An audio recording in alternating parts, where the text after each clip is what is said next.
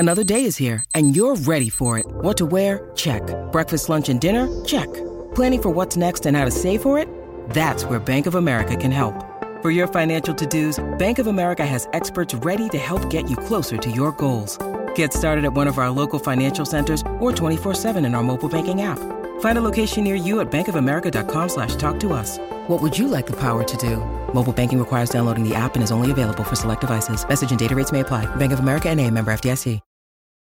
Families have a lot going on. Let Ollie help manage the mental load with new cognitive help supplements for everyone 4 and up, like delicious Lolly Focus Pops or Lolly Mellow Pops for kids. And for parents, try 3 new Brainy Chews to help you focus, chill out, or get energized. Find these cognitive health buddies for the whole fam at ollie.com. That's OLLY.com. These statements have not been evaluated by the Food and Drug Administration. This product is not intended to diagnose, treat, cure, or prevent any disease.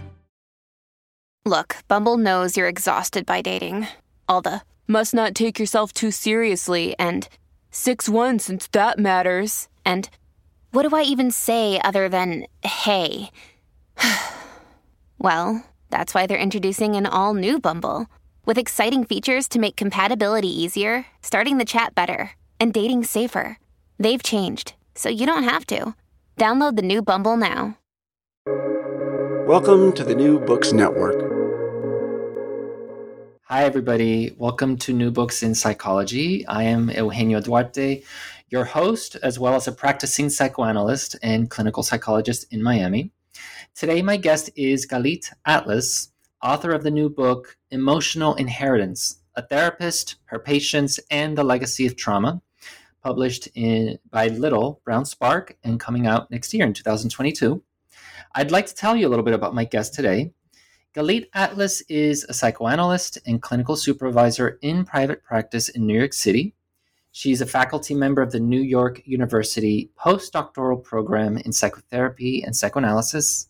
She is a faculty member of the National Training Program and the 4-year adult training program of the National Institute for the Psychotherapies in New York City. Dr. Atlas has published 3 books for clinicians and numerous articles and book chapters that focus primarily on gender and sexuality. Her New York Times publication, A Tale of Two Twins, was the winner of a 2016 Gradiva Award. A leader in the field of relational psychoanalysis, Dr. Atlas is a recipient of the André Francois Award and the NADTA Research Award. She teaches and lectures throughout the United States and internationally. Galit, welcome to the show. Thank you so much for inviting me. I am very honored to be here today. And we're very excited to have you. First, congratulations on your book, which comes out on January 25th of next year. As the date approaches, how are you feeling? I'm feeling very excited as well as anxious, I have to say. This is a book I've been working on for the last almost 3 years. So there's a lot of me in this book, as you probably noticed reading it. And so there's a lot of excitement about it. What does it feel like once the book is out there? Oh, that's a good question.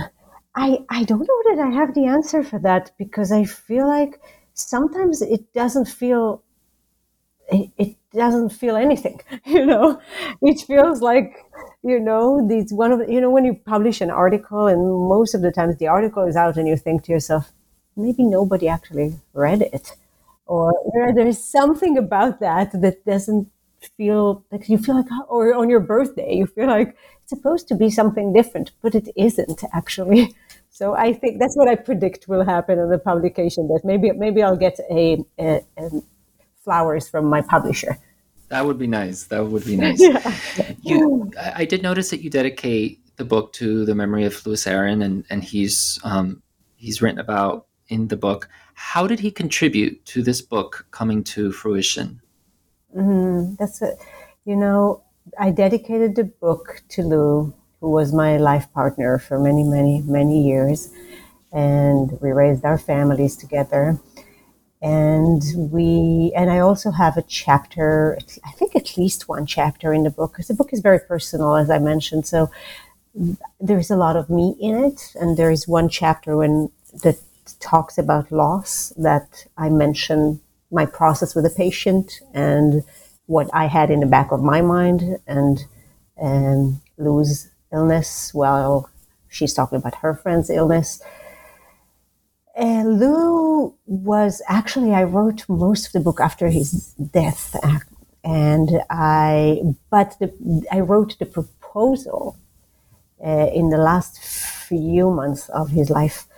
And so he was very involved even when he was in bed, in what I was doing, what I'm planning to do, what this book, right, the table of content, and what I was, my vision for this book. And of course, as always, and anyone who knows Lou and knew Lou, and knows that he was the most supportive person. And so he was like that with everyone, and of course with me as well. Very supportive. The only other thing I want to say is that there are 3 pieces in this book, 3 chapters that are based on pieces I wrote for the New York Times. And so those pieces, obviously, Lou was involved in and knew about and read before I sent it, and all of that was, so that's part of it as well. What would you say this book is about? This book is about, the book is called Emotional Inheritance, right? I think for us, therapists or psychoanalysts especially, we're very familiar with the concept of intergenerational transmission of trauma. And a lot of this book is about trauma, but not the transmission of emotional material, right? The book has 3 parts. The first part, really, it's called, I think, Our Grandparents, and it is about the third generation of transmission, the way grandparents' known and unknown experiences live in their grandchild's mind, and how it is related. And I think there are many interesting, it's a book of stories, it's not just a book of theory. So there are a lot of narratives of how a child lives with something that happened many years ago that they did not experience, that they sometimes don't even know about. And how does that live inside their mind? The second part is about parents and child relationship. A lot of it is related to attachment. And again, slight touch of theory, but a lot of it is through narratives, talking about secrets and the way those emotional experiences and secrets are transmitted from generation to generation or felt by the child. Secrets that the parents never talked about, never from before the child was born often, or when the child was very young and cannot remember. The third section of the book is, I think it's called Secrets We Keep from Ourselves, but I'm not sure. I don't remember the names of the sections. And it is much more about what we transmit to the next generation and how do we manage our own secrets and our own traumas. How did you come to be interested in the topic of intergenerational trauma? Was it through your clinical work? Was it through personal experience? The truth is that this book originally was not supposed to be on intergenerational trauma.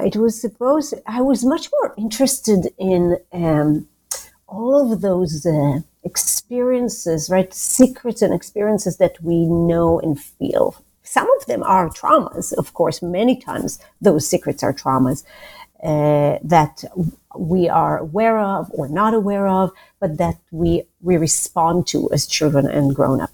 Things that our parents and grandparents carry. And so originally, I think that was my interest. And the first piece I wrote was a story. That was my first New York Times story, New York Times, a story about a guy named Noah. I call it the Noah story. I was hoping you would talk about Noah.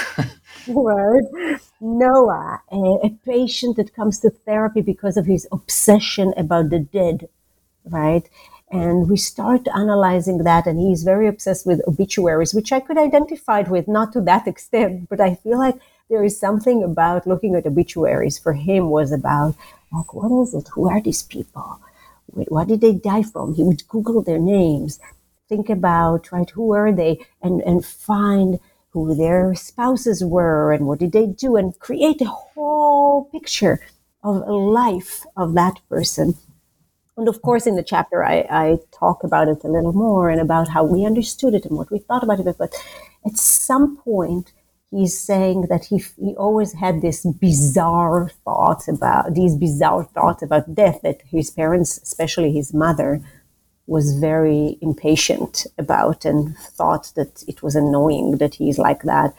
And one of those ideas was that he was a twin, and that he and his twin brother died. And we joke about it that they were Noah 1 and Noah 2, like Thing 1 and Thing 2 from the Dr. Seuss, right? And then unbelievably, at some point in the treatment, his mother dies, and then we find out that he actually had a brother. It was not a twin brother.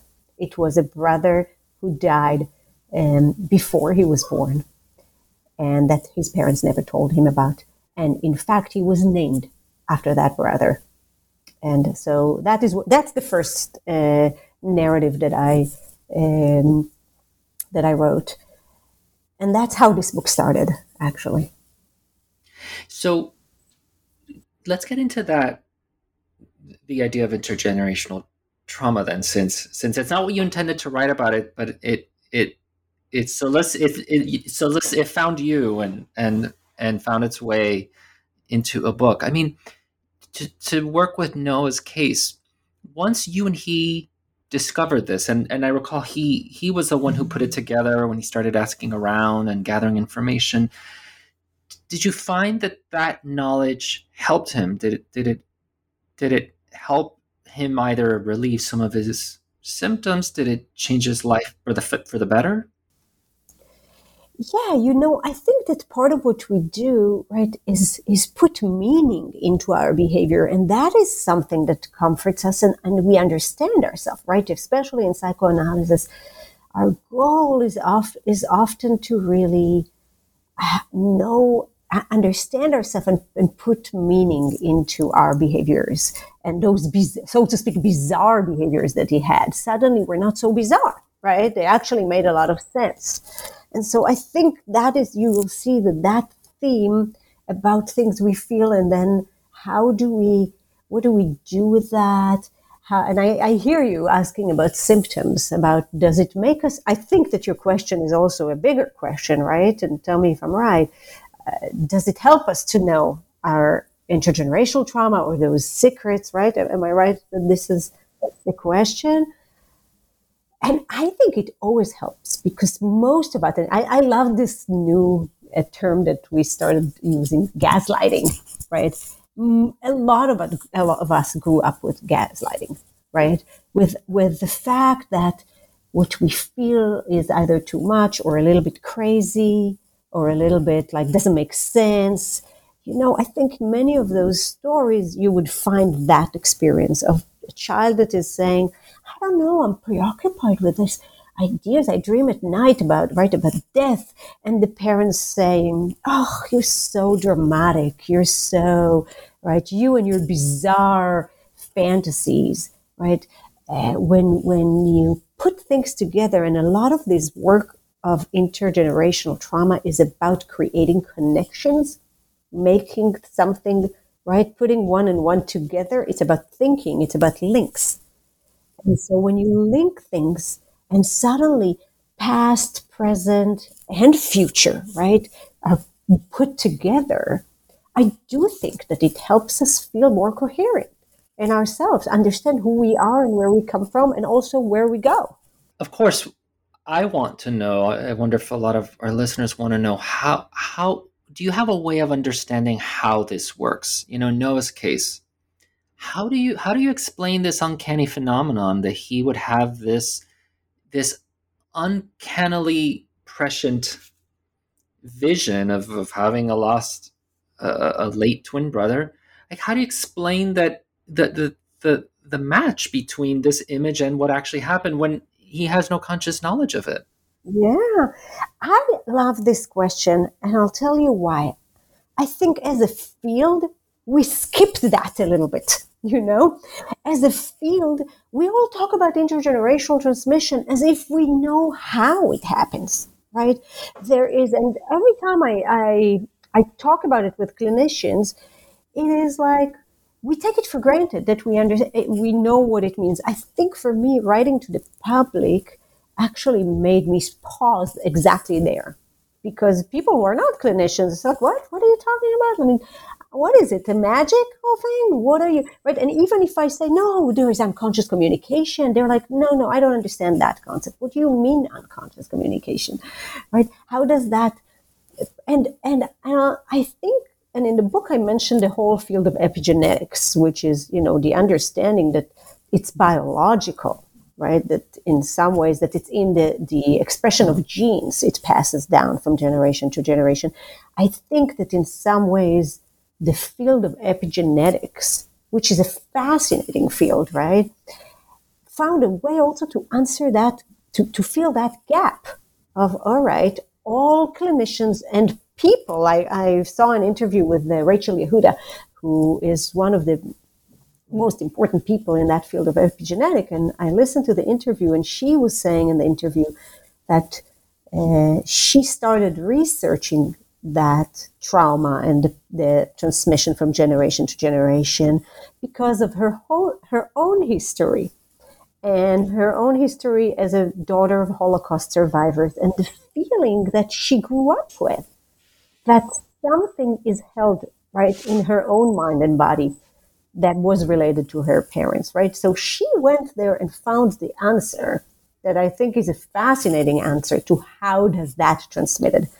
As a psychoanalyst or as psychoanalysts, I think our answer is going to be slightly different, not necessarily that we disagree with our research, but that we also see that a lot of the transmission is happening in the attachment and through the attachment to another person. That in the parent-child attachment, in the parent-child relationship, I would even say baby-parent relationship, right? The child is and the parents are so connected, and it's not about love, and it's not about if it's a good attachment or a secure attachment or not. Any attachment carries within it, right? Unconscious communication and signals that child and parent are communicating with each other, and that the child really, really knows a lot of things about the parents that the parents doesn't have to tell them about. I'm associating to a patient whose name I'm not recalling now, who felt like he never belonged anywhere. He was never wanted anywhere. He ends up finding out that he was not expected. I think he was a fifth child out of, and you talk about how that plays out in the transference and how he manages manages the fear that you might forget him. But I'm thinking, as per what you're saying, there must have been some way that the parents interacted with him, and maybe the older siblings too, that without saying it in words, conveyed you don't belong, you weren't planned for, we're not sure we wanted you, you're not really part of this family. And it's just amazing to think that those messages can be communicated without words. Definitely. I think they're mostly communicated. I mean, I don't know, you know what? I'm not sure if they're mostly, there are some families where it is communicated in actual words, sure, right? But to me, in some paradoxical ways, those cases are easier, because it's all on the surface, right? If somebody comes into you as a therapist, as an analyst, and says, my mother told me that she didn't want me, so you have words for the trauma, and you could process it, and of course it's complicated and painful, and there are so many layers of reality into that statement. But I think that when that was not actually communicated, again, going back to the child's mind is attacked, right? You feel something, but nobody will ever admit, right? So that chapter that you were referring to is called Unwelcome Babies, which is, of course, a reference to Ferencz's article about the unwelcome baby and their death wish. I might not referencing the name exactly. As you notice, I'm not good with titles. I don't remember them.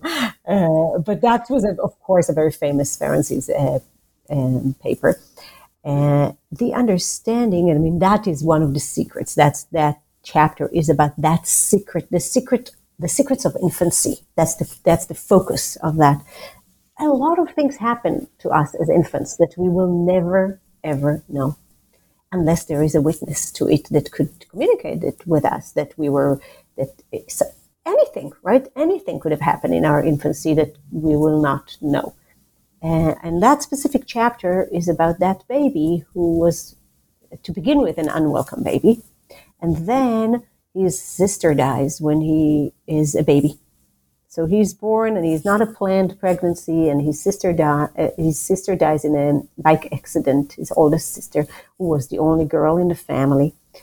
And the mother becomes really depressed, and there is the fantasy that the wrong child died, right? Because one of them was not welcomed, and he's saying, my parents wanted only 4 children. They ended up having only 4 children, but it's not the 4 children they wanted, right? So the whole chapter is really about him trying to, the way he dealt with it as a child, of course unconsciously, was to try to not exist. And so he comes to therapy as a patient who has no story. And part of what we have to do is to create a story. And of course, like many of our patients, there is always the fear that the story you create would be false, that you make up some imaginary story about your parents, and especially if the story includes pain or the understanding in that case that he felt rejected. So that is a very painful story to write, and maybe it's better for some of us to try not to write it, right?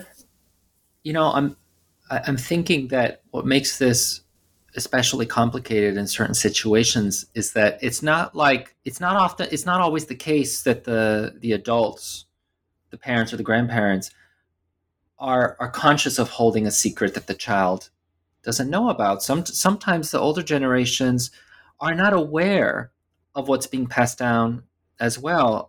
There's an excerpt that I want to share from the book on page 70, where you share what your patient's grandmother said about her own childhood sexual trauma, the grandmother's, what she said about it to your patient.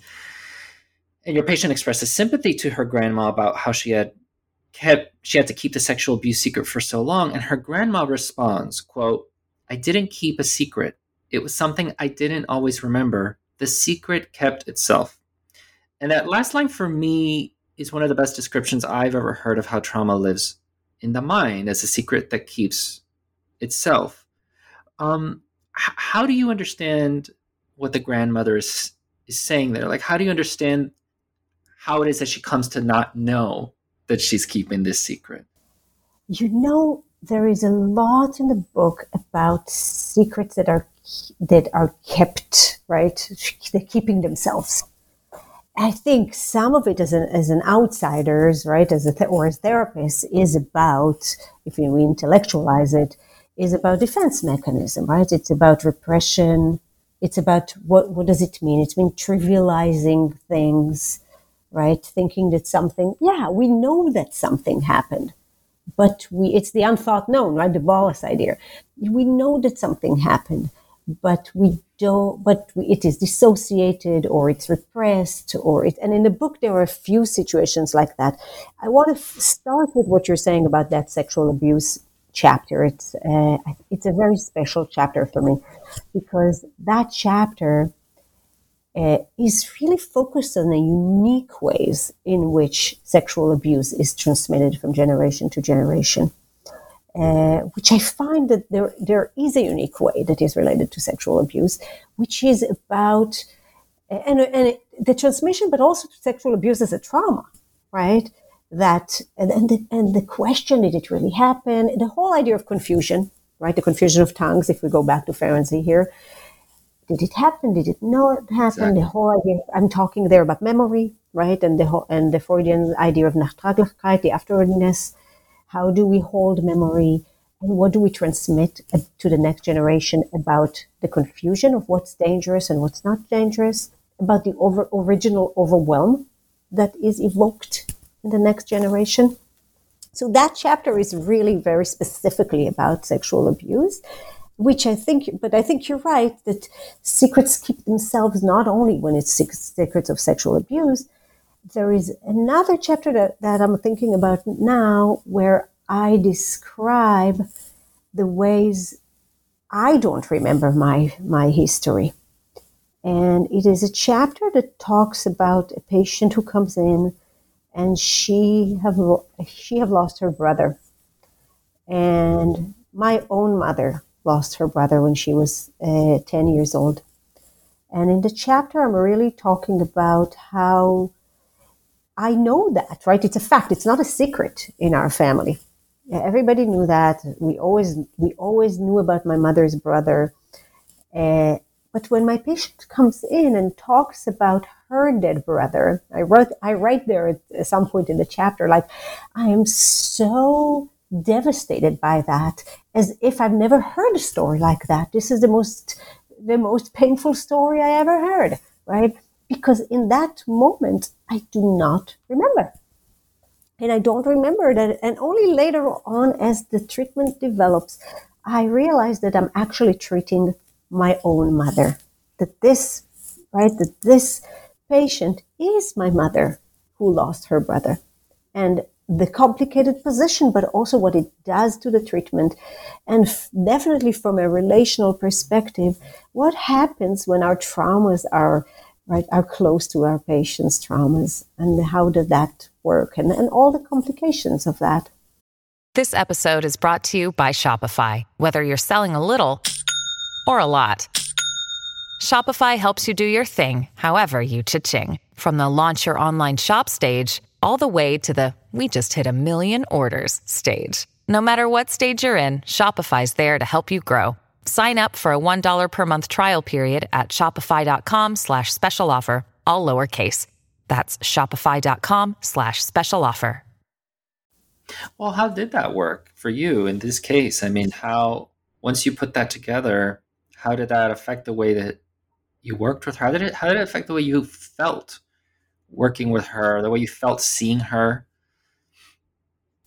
I think that was, in fact, not all of our treatments are beautiful, even if we choose to write about the beautiful ones that we usually. But that was a specifically beautiful treatment, where I think there was something about my family history and the way it was held in my mind in some kind of isolated place for a very long time in that treatment, that probably allowed both of us to think together and also cry together. And what I describe in that chapter is the experience of being frozen, how the trauma, especially of losing a sibling, is something that keeps you frozen in time. And she comes to me as a little girl. And I also describe my mother, how when she talks about her brother, she becomes a little girl, right? She becomes 10-year-old. I describe in the chapter how when my mother hears somebody whistles on the street, she says, "Oh, my brother used to whistle, and he had the loudest whistles." And I always remember from my childhood, my mother talks about her brother's whistles, because he was 14 and he was like a little man, and she admired him. And this patient admired her brother. And for years of working together, the first phase was that I didn't even remember. At some point, I actually did make the connection, but I did not disclose it. So there was at some point starting to make the connections, my own connections, helping her make her connections, but she didn't know about my family experience. Only years later, when I wrote this chapter, and I asked her permission, I asked all my patients for permission to publish these stories. She read the story, so that was the first time she learned about my family, which was another round of the therapy, right? There is another, we do another, another round of analyzing something. And it was interesting. And that's not in the chapter. I'm telling you that it was interesting to see that she wasn't surprised at all, right? It's not that she thought about it or knew it, but she wasn't surprised. Consciously, exactly. And I think that she wasn't surprised because the feeling was that I knew her from inside. In the same ways, we're talking about attachment, that I know and knew my mother from inside. And interestingly, one thing she asked me is to permit permission to show her parents that chapter, which was very moving for me. And the whole process was like making links and making connections and helping her be more, understand herself, and for her parents to understand her experience. Because I think in the aftermath of such a tragedy in a family, everybody falls apart, right? Yeah. You've been very open about your own loss, the loss of Lou, and some of your earlier losses, which I think this book is about, not just trauma, but about loss. Do you care to speak about how that loss, which is somewhat more recent, how is that shaping the way that you're thinking about trauma? How did it shape the way that you wrote this book? First of all, this trauma changed my life in a profound way. I have never experienced a trauma like that. And I think that it's not only about death, it's also about illness. We struggled with Lou's illness for many years. And I think I think there are things I know today that I didn't know before. And there are feelings that I am in touch with that I didn't have before. And I think the book in some ways was my healing, right? I was my way to process my loss, my way to think about. There's a lot of loss in that book, right? Not only my loss, of course, but I'm really talking about the way we deal with trauma and what it does to our mind, and about love. Right? It's not. I mean, you read the book. It's not only a book about loss. It's a book about love and loss, right? And there's a lot of love. There's a lot of sexuality, which is the topics that I'm used to writing and talking about. There's a lot of desire and life and death. Right, thinking about those tensions between life and death, and how do one survives, and what do we do? So all of that, a lot of it was. I mean, again, this book was written most of it after Lou's death. So it leaks into it, even probably in ways that I don't fully even know or understand yet. The further along I went in the book, the more it started occurring to me, at least, that there's no such thing as a family that doesn't have some kind of story like this, of some sort of loss that hasn't been mourned, of a trauma that's been passed down. And the more I thought about that, the more I started wondering whether any treatment that does not address those parts of one's history is necessarily incomplete. What do you think?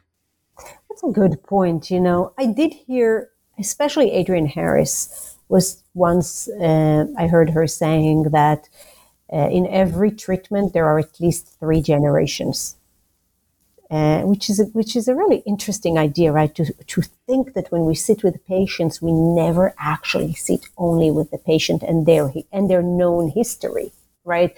We always sit with everything they don't know and everything that happened to and for the previous generation. So I actually really agree with that.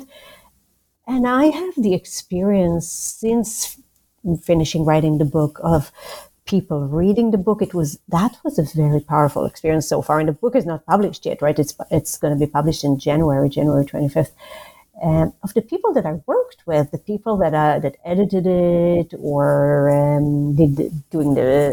I just recorded the audiobook of the director and the technician, and every person who is not supposed to have opinions about the book, at the end of listening to it or reading it, saying, oh, you know what? I started thinking about my own history. And of course, teaching. I just taught last week a group, and I taught that book in Dallas. And I think every person, after we started talking about it, came back with exactly what you're saying. Every family has a history of trauma. Simply, because everybody loses someone, right? If you think about the most, common trauma we have is loss, right? Illnesses. A lot of people lost parents when they were children, and things happen to their siblings or to their, right? But there are a lot of, think about racism is a trauma. So there is racism, there is Holocaust, there is illegitimate abortions. And the book is going over a lot of traumas. Some of them are big T traumas, some of them are small T traumas. But I think you're right. How do we even differentiate between them, right?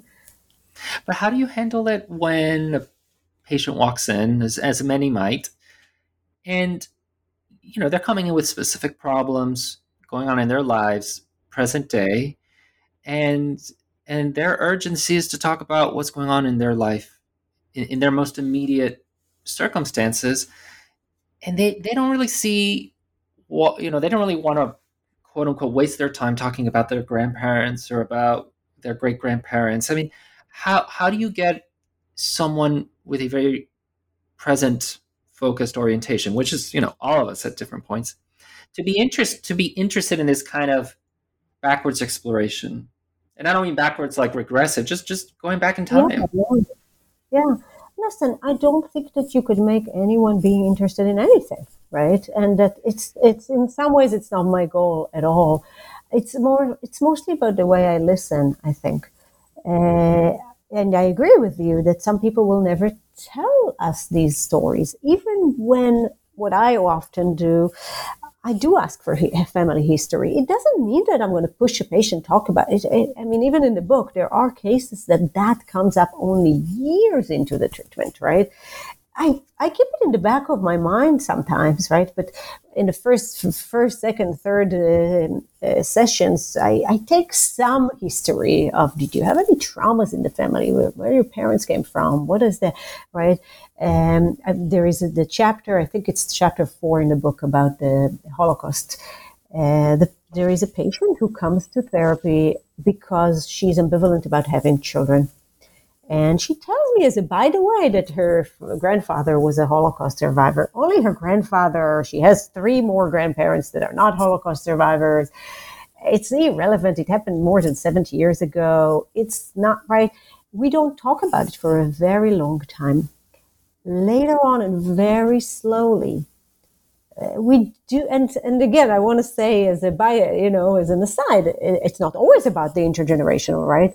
But in this specific story, we find out that we start making the connections between her fear of having children and some history of trauma that we don't even know. That's the difficult thing about working with that, because you have some sense, but you're not sure. And as therapists, we like to know.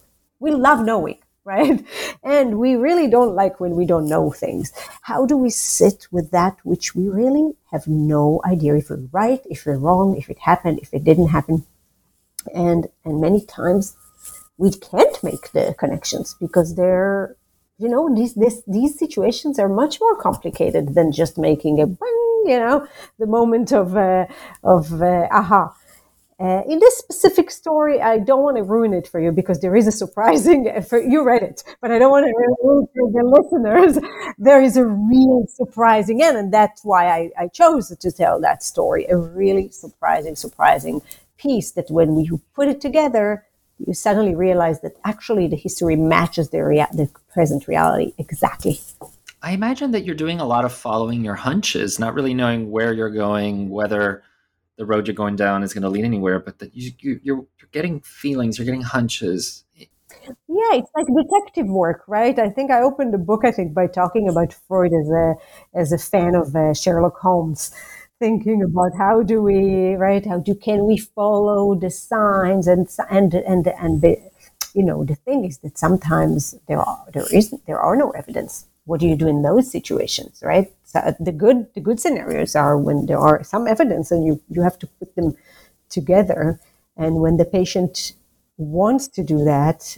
And right, so there is a lot of. It's really right. I think it's a very delicate work of putting things together, and also willing to accept that things take a long time, and that you put them tentatively first, and whatever doesn't match. And I think you're nodding, so I understand that all of us, I think analysts know that things that are not right, they don't stay, it's like they fall, and they're not, it's not sustainable to be with something that doesn't feel right. We can't really create fully false narratives, you know what I mean? We create something and we rethink about it again and again and again when we adapt it and adjust it. And because we can also never create fully true, fully complete narrative, so the narrative will always be reworked. And we're almost out of time, and normally at this point I realize I would ask my guests, what are they working on now, sort of post the book, but you're still pre-book. The book hasn't come out yet, so what do you have coming up related to the book? It's a really good question, because it's true that the book is not out yet, and there's a lot about the book that is going to happen.